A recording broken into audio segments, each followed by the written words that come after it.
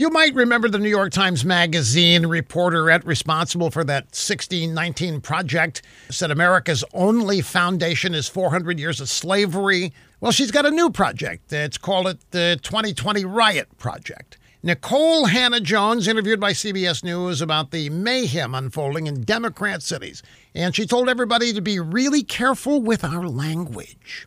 She said that although it's disturbing to see property being destroyed and stolen, we ought to remember these are just things.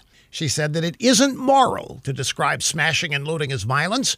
Destroying property which can be replaced is not violence, she said. Nikole Hannah-Jones did not acknowledge the people who have been killed during all this torching and destroying and looting and pillaging and ransacking, nor did she mourn the businesses that have died or are going to die. First, business owners were forced by their blue state governors and mayors to shut down for months because of the coronavirus.